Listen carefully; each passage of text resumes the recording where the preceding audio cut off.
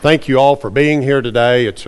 We've got a great crowd. We've got people here that have not been able to attend with us for some time, and we're so thankful that you're back here and that you're in the assembly this morning. I also want to welcome those that are joining us by Zoom. Again, we're thankful that you have that technology and that opportunity to be with us. Callan, thank you for your prayer this morning. I do pray as well that the words that we will present from God's Word will be of benefit to each of us. You know, we're living in a time that our world has become more and more connected through technology. Just as we mentioned Zoom, and there's so many things that connect us, across large distances. But at the same time, I think we struggle in our personal relationships at times. You know, this year has presented a huge challenge for us. People have been isolated, but for health reasons, and people continue to be isolated. So that has brought on some struggles. You know, we've heard stories of people, and we know people in nursing homes and care facilities that have been affected by this because they have been isolated, and it has caused a great amount of strain on people. And that's something that we need to be aware of and work to help. But, you know, I want us to think about that we need human interaction. I read a part of a study recently that said that health risks associated with loneliness and social isolation are comparable to the dangers of smoking and obesity. It goes on to say that feeling alone increases the risk of death by 26%, and social isolation also increases mortality rates up to 32%.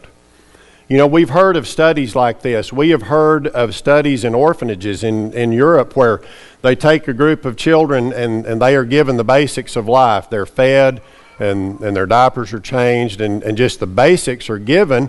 And then another group that has those things on top of close social interaction. And the study just shows an immense difference in the two groups. God created us to have relationships. He put people in our lives, and He built us so that we would respond to that. Now we think about this study that we talked about and the risk associated with loneliness, and we ask, why is that? You know, I'm not an expert on mental or physical health, but from the perspective of God's Word, the reason is that God created us for relationships. We were not created to be alone or to be totally self-dependent. You know, everything we do, everywhere we go, we are in relationship with other people. At home, we have a relationship with our spouse, our children, parents, grandparents, siblings. Those relationships go on, and we have many connections in that way. But outside of that, we have relationships here in the church, brothers and sisters in Christ. We have relationships just in our everyday life, the places that we go, the stores where we go to shop, the people that are there, the cashiers, the people that work there, the other shoppers. And I understand all these relationships are on a different level. We interact closely with some people we just have an acquaintance with. We speak to them when we see them. But all of these things are a part of our life, and it's something that makes us and helps us to be who we are. You know, the fact is we are affected by relationships every day, and people are affected either positively or negatively by their relationship with us. Our DNA is the very building block of who we are. God has placed within each human being a need to be with other people and a need for relationships. So when we think about this subject, I want us to start at the very beginning and understand that we must have a relationship with God. That is first and foremost. That is foundational. Genesis 2 verse 7 says, "And the Lord God formed man of the dust of the ground and breathed into his nostrils the breath of life, and man became a living soul." When we read the story of the creation, we see how that God spoke things into existence. But when it came to humankind, it says that God formed him from the dust of the ground and breathed into his life, into him the breath of life. God touched this part of His creation. We are special and we are different. And again, He has made us to have a relationship with Him. Jeremiah 1 and verse 5, before I formed thee in the belly, I knew thee, and before thou camest forth out of the womb, I sanctified thee.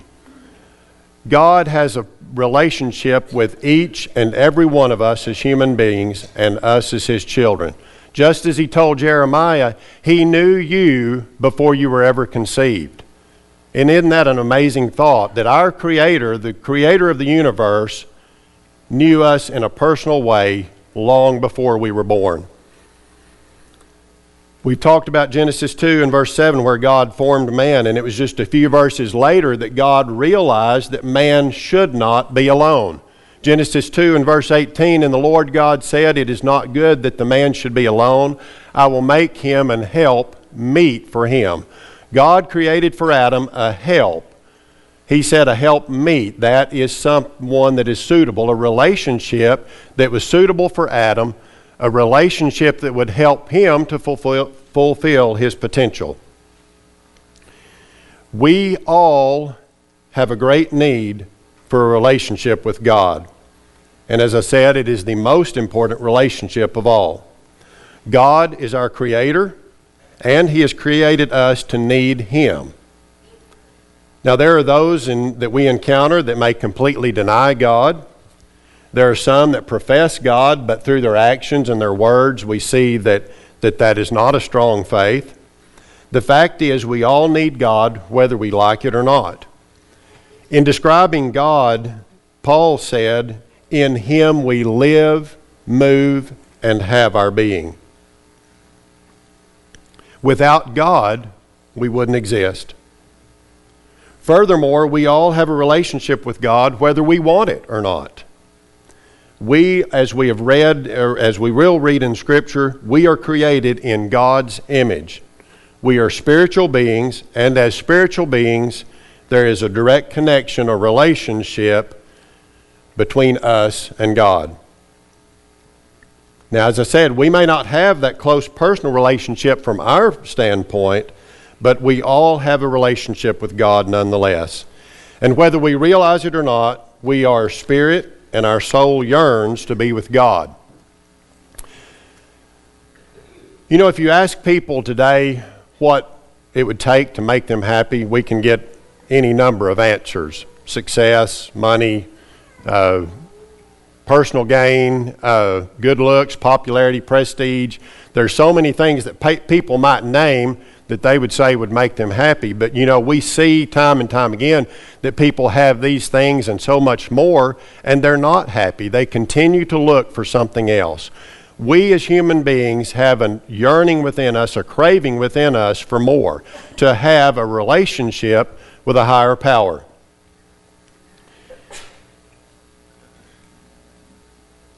Without God, there is a great void in our life, and only God can fulfill that place.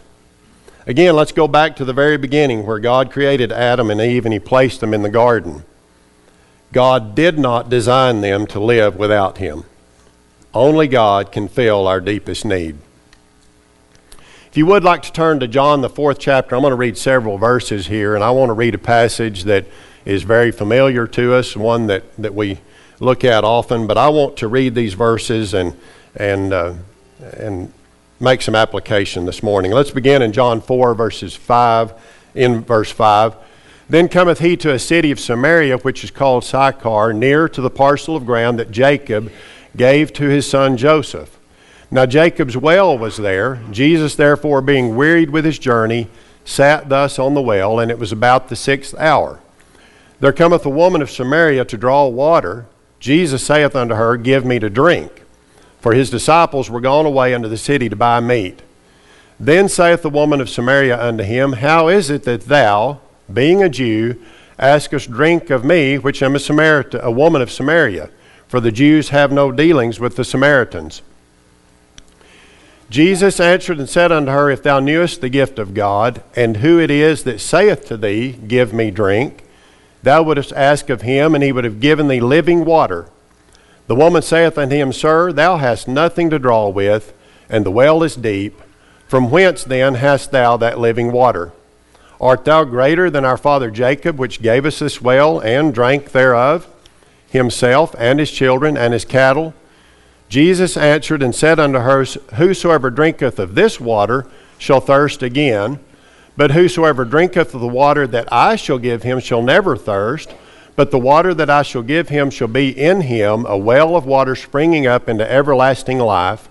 The woman saith unto him, Sir, give me this water, that I thirst not, neither come hither to draw. Jesus saith unto her, Go, call thy husband, and come hither. The woman answered and said, I have no husband. Jesus said unto her, Thou hast well said, I have no husband, for thou hast had 5 husbands, and he whom thou now hast is not thy husband. In that sayest thou truly. Now that's a rather lengthy reading, but I've thought it was good for us to look at that and look at the context here. Christ, on his travel, he goes and he sits at this well and he meets this Samaritan woman. And they have this interaction, and he asks her for a drink, and she was somewhat confused because she said, the Jews don't have anything to do with the Samaritans. Why do you ask me to give you a drink? Christ realized, and he knew, a need in this woman's life. We see through the reading that this woman had had 5 failed relationships. Christ was pointing out to her that she had been looking for what she knew she needed, the needs that she had as a human being, in the wrong places. He said, you've had 5 broken relationships, but he said, I can give you what you really need. He said, I have that living water. Let's take this thought process into our own lives and understand that God has given us people, he's given us relationships, and they are there for a reason, but our greatest need is Jesus Christ himself. And it's only in that relationship that we can be fulfilled, and only in that relationship that all other relationships fall into place. We all have needs that only God can meet. There are 4 very primary needs that we as human beings have, and that's acceptance, identity, security, and purpose. And if we look at those things, and we look at them very honestly, we understand and know that those are things that no human being can provide. We're not always going to be accepted by all people. Our identity is not in what I do, not my profession, not who my family is, but my identity is in Jesus Christ. My security is in Jesus Christ. And my purpose is in Jesus Christ. People meet our secondary needs, but not our primary needs. And I hope that we will always keep that in perspective. You know, every relationship that we involve ourselves in make us vulnerable in some way. There are risks involved. There are expectations of us within those relationships. Sometimes we get hurt. Sometimes relationships end. But the point is that not that we live our lives for these relationships, but rather that we live life through these relationships, and that being filtered through the lens of our own relationship with God.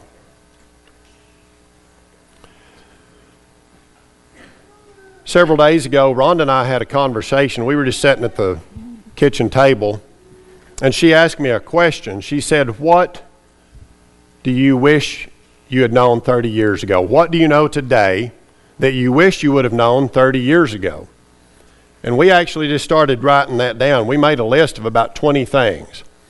And as we talked about that, we realized that everything that we stated, everything that we put on that list had to do with a relationship in our lives. And so I want to share those things with you. I want to use those things, the thought process that we wrote down, and I want to share those with you so that we all can draw from it. I think it's something that we can learn from. And to give that some perspective, 30 years ago, I was 25 years old. I'd been married about 5 years, and our oldest son was an infant. So a lot of things have changed since that time, and I do hope that I've learned. I know I have. I've learned some things the hard way. And some things it's taken me a long time to learn. But I want to just share with you a few of those.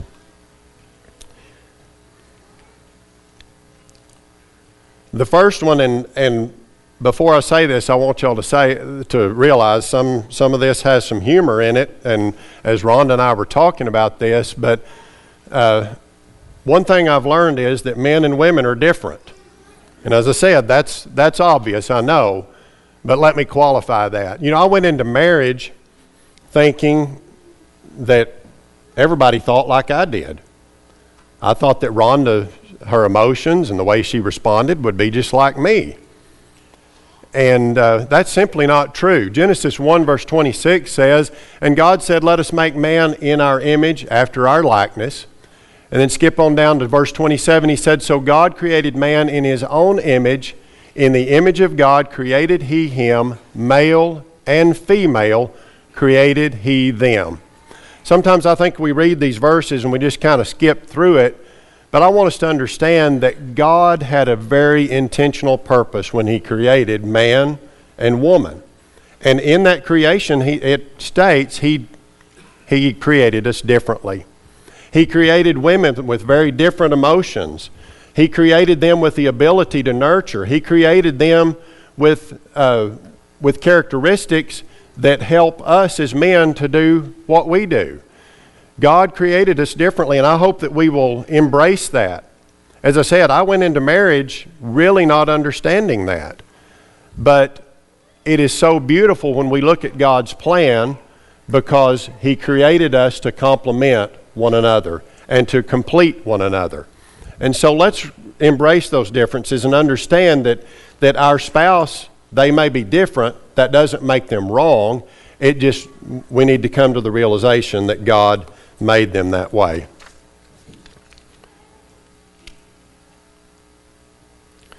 Let's go to Ephesians 5 verse 33. Ephesians 5 gives us great insight into the family unit and into family relationships. Verse 33, I think, is a very simple equation that helps us to work through what we see in marriage. "Nevertheless, let every one of you in particular so love his wife, even as himself, and the wife see that she reverence her husband." God created us very differently. He created women, and they have a great need to feel loved, to feel secure, to feel accepted. He created men with a great need to be respected. And as I said, this is a very short and simple verse, but I think it gives us such a great formula within the relationship of marriage.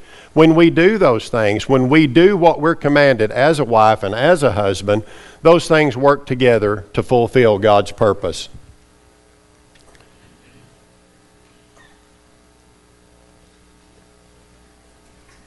Another thing I've learned is that we need to be very intentional as we raise and train our children. Proverbs 22 and verse 6 says, "Train up a child in the way he should go, and when he is old, he will not depart from it." You know, Proverbs is filled with so much good advice. This verse tells us that we are to train children in the way they should go. You know, we are so blessed to have so many young families in this congregation. We have got so many young people, babies, and it's such a blessing when we think about that. That also presents challenges, and I want you to understand, young parents, that each child is unique. Some children are very easy to train, some are extremely self-willed, and it takes diligent and intentional teaching to bring about the result that you want. And I want you to understand, all as parents, that you're in this together. You have a great blessing to have brothers and sisters in Christ, and understand that you all have the same goal. You all want to raise godly children. So don't be judgmental of one another. You know, I can look back at the people that raised children when I was, when Rhonda and I were, and we all had different styles, different parenting styles, but again, we had the same purpose. And so I encourage you to draw strength from one another and look to each other for ways that you can better help and equip your families to fulfill that purpose. Psalms 127 and verse 3 says, Lo, children are an heritage of the Lord, and the fruit of the womb is his reward. As arrows are in the hand of a mighty man, so are children of the youth. Happy is the man that hath his quiver full of them. They shall not be ashamed, but they shall speak with the enemies in the gate. I think Psalms 127 is one of my favorite psalms, and when you read that in its entirety, you see a very beautiful picture that is painted about the family unit and what a great blessing it is. What a great blessing it is, and also what a responsibility it is for parents as you're training children. I would encourage you young parents to be intentional as you raise your children. Understand that, as I said, every child is different, and it takes a different approach. I think about parenting, and as your role changes, we think about all these young children that we have, but it won't be long that your role as parents will transition into teenagers. And I think about that analogy of flying a kite, and probably most of you have read that, how a person that's flying a kite, you slowly let that string out and you let the kite fly. Sometimes you have to pull it back in, you have to have some amount of control, but yet you've got to let the kite move with the wind. And I think we need to think about that analogy as we raise kids, and specifically talking about teenagers and as they grow. It's difficult. It's difficult as a parent sometimes to let the line out. We're so afraid that our kids are going to make a mistake, and they are. And that's the reality of it. They're going to make mistakes. But if we continue to guide, if we continue to help them, then they're going to learn how to function. They're going to learn how to respond in relationships. And above all, they're going to learn how to respond to our Heavenly Father. Again, let me just encourage you to be intentional.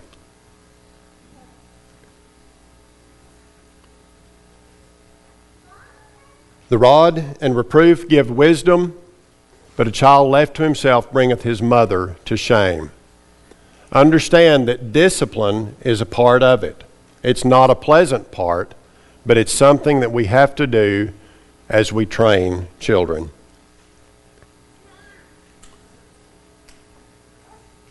Another thing that I knew 30 years ago, but I've come to a greater understanding of, is that the people right here in this congregation are the people that I know that I can depend on.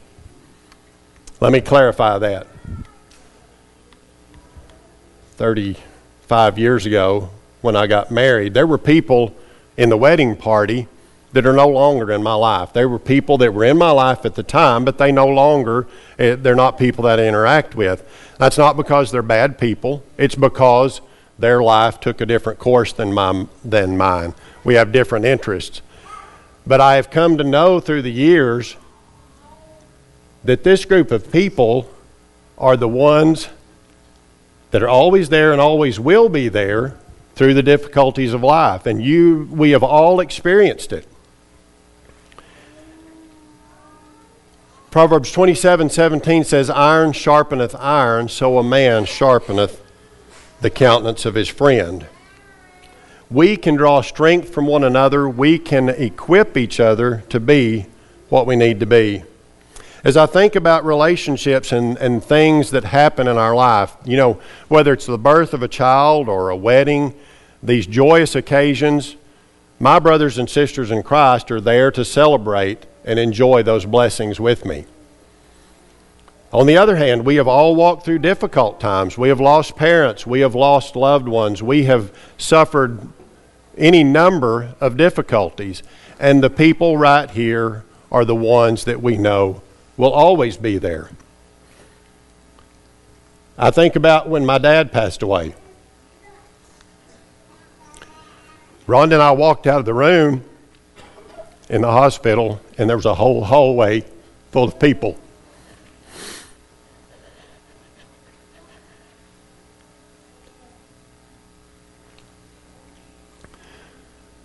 Just a few weeks ago, we lost Glenda.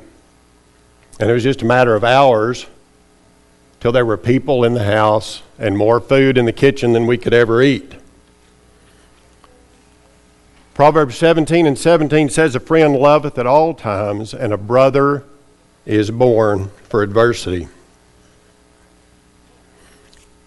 I recall a time in my life several years ago, I was struggling and really didn't know it at the time, but I developed somewhat of a negative attitude. And I had a brother in Christ came to me. He came to me and he sat me down and he talked about this with me. And he gave me guidance that I believe really made a large difference in my life. Had it not been for that, I think the result would have been very different. And I'm so thankful for that. I'm thankful for relationships that I have here in this congregation, in this group of people that I know have made my life better. I also look at Scripture and we see examples of Ruth and the commitment she had to her mother-in-law, to the relationship that David and Jonathan had. These are relationships that last a lifetime and again help us to be who we need to be. Hebrews 10 verse 24 says, "And let us consider one another to provoke unto love and to good works."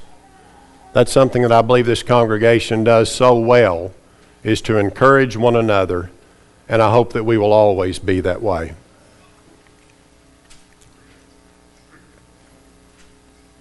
"30 years ago I knew, but I've come to a greater understanding that hurtful words damage relationships. Proverbs 16 verse 28 says, "A froward man soweth strife, and a whisperer separateth chief friends." How many times have we heard sermons from this pulpit about the use of the tongue and how words affect other people? James speaks very specifically to the use of the tongue and what a great danger it is if it's used improperly. Let's be careful. Let's think about other people and the struggles they're going through. You know, I can look at other people and make a judgment about their actions. I may not have any clue as to what they're going through, what struggle they may have. And so I need to be sympathetic and compassionate about that before I open my mouth. Again, I think back to a time when someone took the time and loved me enough to sit down with me and point out a difficulty in my life. Rather than talking about it, he acted on that, and he was a great help to me. Proverbs 12 verse 18 says, there is that speaketh like the piercings of a sword, but the tongue of the wise is health. Let's understand that our words can be like weapons. They can tear down relationships and they can cause damage that it will take years to repair. On the other hand, our words can offer healing. Our words can offer comfort. Again, let's be careful and let's walk a mile in the other guy's shoes before we make a judgment. Ephesians 4:29 says, "Let no corrupt communication proceed out of your mouth, but that which is good to the use of edifying, that it may minister grace unto the hearers." Harsh words, harsh judgments have no place in the life of a Christian.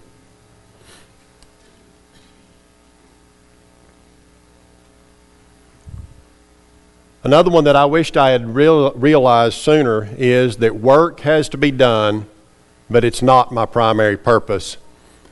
Psalms 127 and verse 2 says, and this is from the New Revised Standard Version, it says, "It is in vain that you rise up early and go late to rest, eating the bread of anxious toil, for he gives sleep to his beloved." As I said, work is essential, and we have Scripture that gives us direction in how we should provide. But we've got to understand that's not the focus of our life. That's not where our identity lies. We have such a greater purpose in our life, and that is to guide those around us and to have relationships that are effective.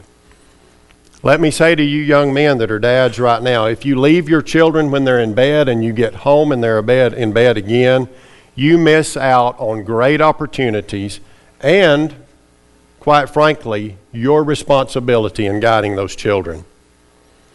You deprive yourselves and them of the time to influence them in a positive way.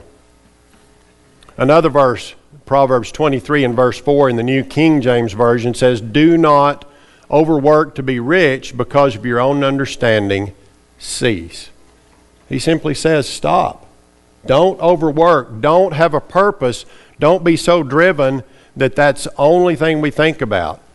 Let's realize that our job provides us with the opportunity to take care of our family and to make that the focus and the drive of our life.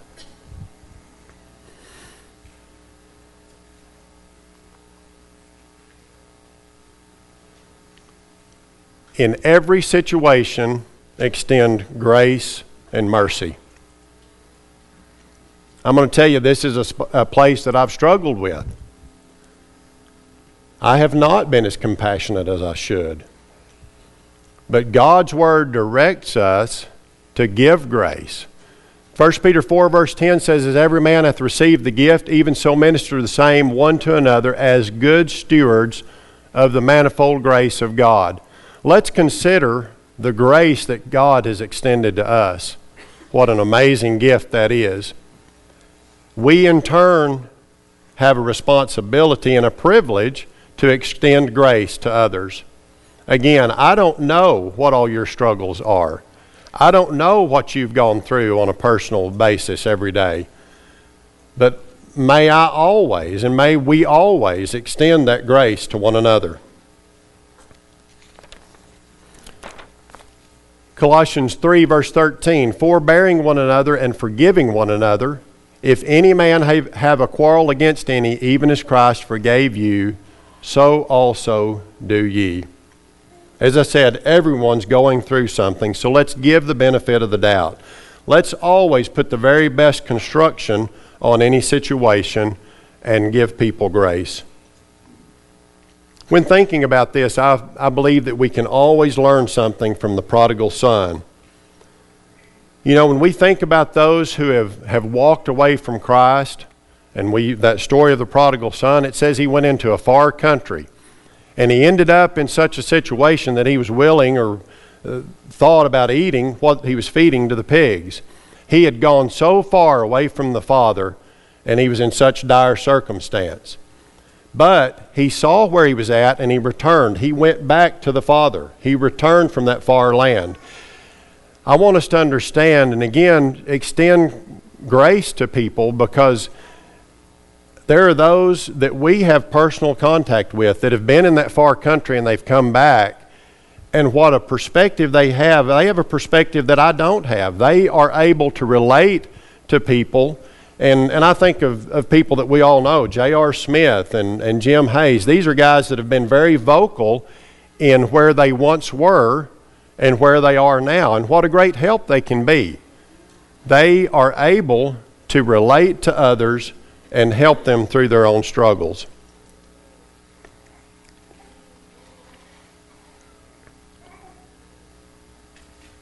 Compassion is one of the greatest gifts that you can give. Finally, be ye all of one mind, having compassion one of another, love as brethren, be pitiful, be courteous.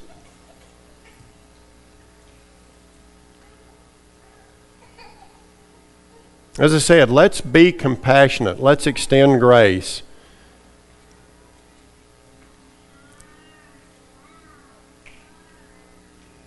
Another thing that I've learned is that time is precious. There's absolutely no way that I can put a value on what we can learn from the generation ahead of us. Young people, let me encourage you to spend time with parents and grandparents and really listen to what they have to say.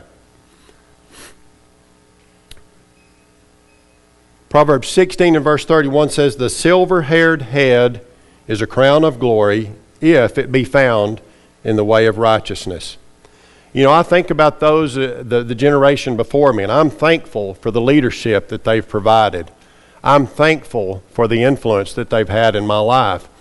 You know, I think about my dad, and when I was a kid, he loved to think about or to draw on relationships and extended family, and he would tell me, well, you know, this person's kin to this person, and he would make all these connections, and it kind of, I would glaze over at times.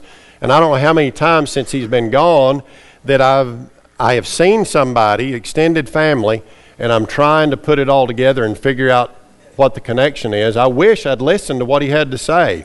And not just things like that, but you know, those that have lived life and have experienced life have so much to offer us. And let's never discount that. Let's take advantage of that great resource that we have.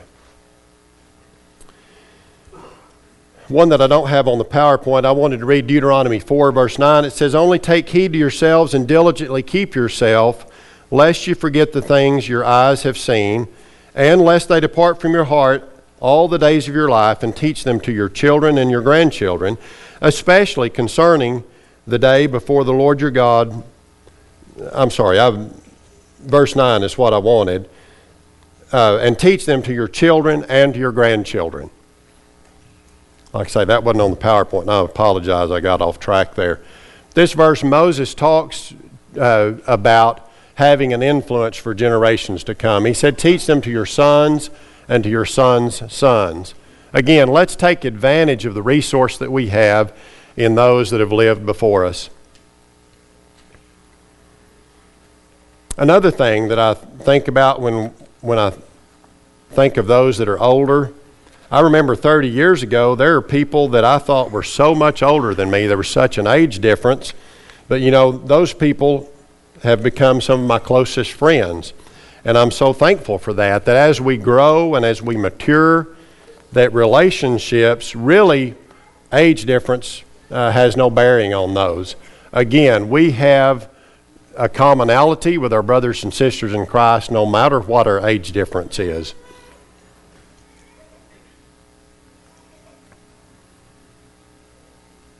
I wish I'd learned to listen sooner and not be so worried about my own opinion. James 1 verse 19 says, "Wherefore, my beloved brethren, let every man be swift to hear, slow to speak, and slow to wrath." How many times have my words got me in trouble? A very interesting verse when I looked at the New King James, Proverbs 18 and verse 2, it says, "A fool has no delight in understanding, but in expressing his own heart." You know, we all have an opinion. Sometimes it's good and sometimes it's not. But we all have an opinion. But that's what it is an opinion. And let's give others that opportunity as well. Let's don't be so worried about what our response is or what our opinion is, but let's truly listen.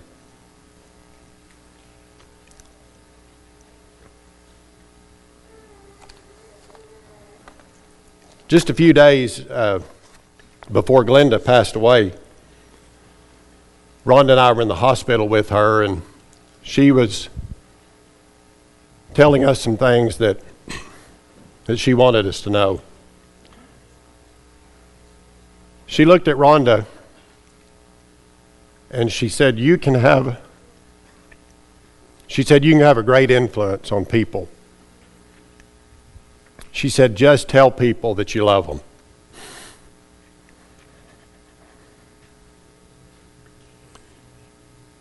When people feel loved, they act differently.